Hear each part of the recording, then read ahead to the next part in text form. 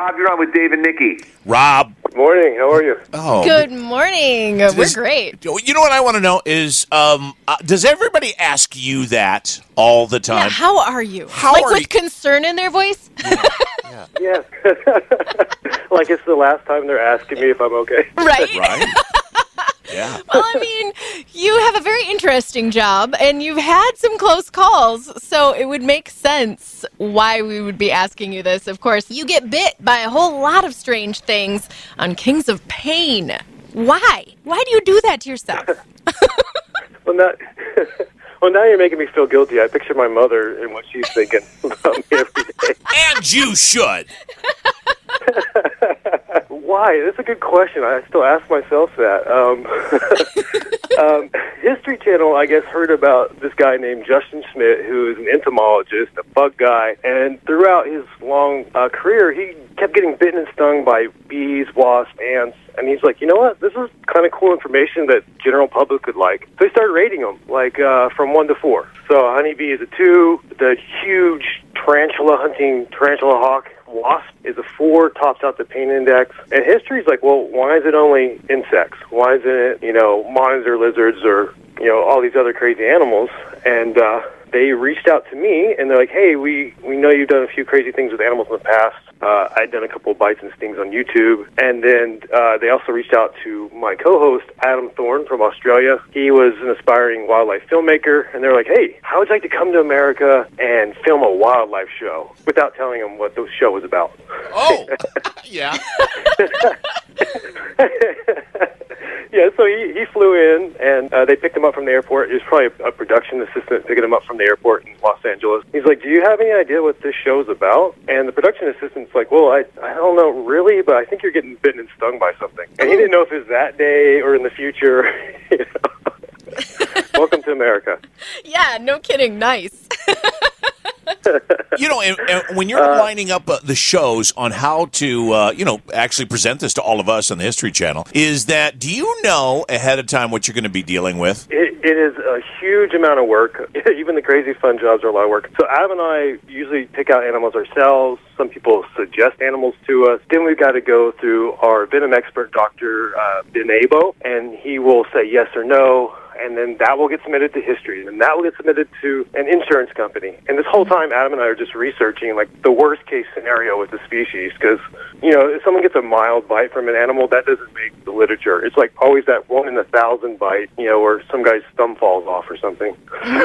So we're getting more freaked out while the research is going on. But it is a bit of a passion project with some of the animals. Let's talk about you've had close calls before, and I think that it's important for science for us to know, like, what happens to people, but it's got to be scary for you to really not know what's going to come out of it. It is. We realize it's TV, and most people there are for entertainment, but we do try to sneak in a little bit of science. And we've had overwhelming responses from people saying, I used to be scared of this animal, but after watching you guys get bitten by it, I'm not so phobic anymore. I had to sort of confront it, on the TV. So that's been a huge deal for us. But yeah, season 1, we had a bad accident with a huge reticulated python that punctured my ulnar nerve, and I have permanent nerve damage from it. And that was something that I had to think about before going into season 2. I bet. And then we try to start, but we're passionate about this pain index.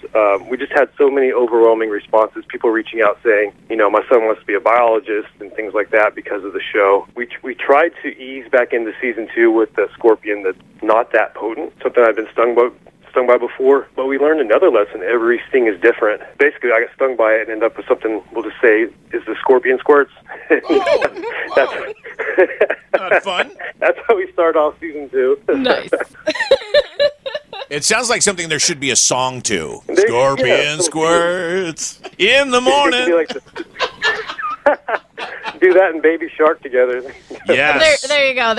Now we're talking. I think we have a hit song on our hands. Do you also, Rob, do you hear from anybody who is going through situations where it's probably not going to be anything bad, but there's people who have genuine fears of things that you come across? One example would be spiders. I'm not the only husband that's listening to WIFC radio that has to go kill a spider occasionally for their wife. Whenever there's a spider, just seeing it is what scares them. Is there anything you can say to people, about about that sort of thing, household things that we come across throughout summer. Yeah, literally learning about them and being exposed to them, and that's what we're hoping to do with the show. My secret, I used to be like super arachnophobic. I couldn't even open a book and look at a picture of a spider. Now, usually they have those little exposure therapies where you look at a picture, then you get closer to the picture. But because I'm out looking for snakes a lot, just in my free time, that's one of my hobbies, I was sick of turning over rocks looking for snakes and seeing spiders. So I was like, the next spider I see, I'm touching it.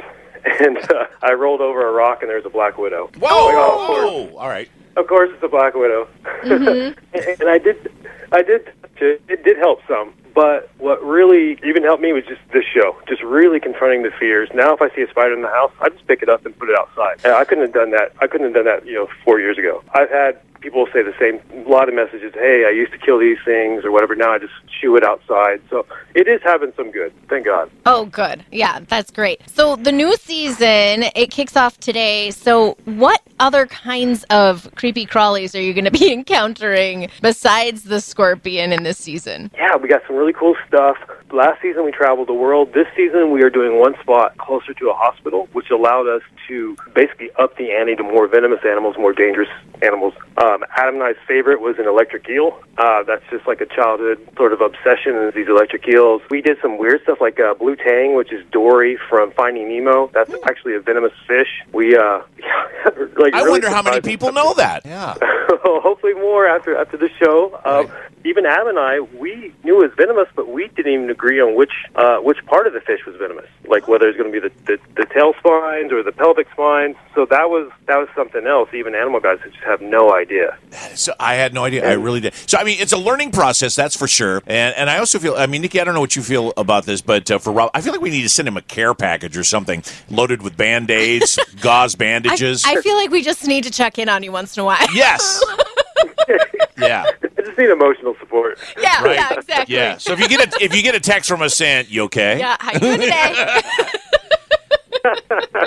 That's all. We're just checking. We just care. That's all. Yeah. Thank you. Well, no, I enjoy watching the show, even though I could never do what you do. I appreciate the fact that you do this. Yeah. And the pain scale is really helpful. And I think that it does, as far as like a scientific standpoint goes, I think it does help put people's minds at ease when they come across these things. Heck yeah. Well, we hope so. We hope people just leave the animals alone and realize that I don't think there's ever been an animal on the History Kings of Pain that's ever attacked us. It's always been because we tried to pick it up. Oh, yeah, there for you go. sure. You're messing with them. Yeah, and that's what happens. Yep. Yeah. Yeah.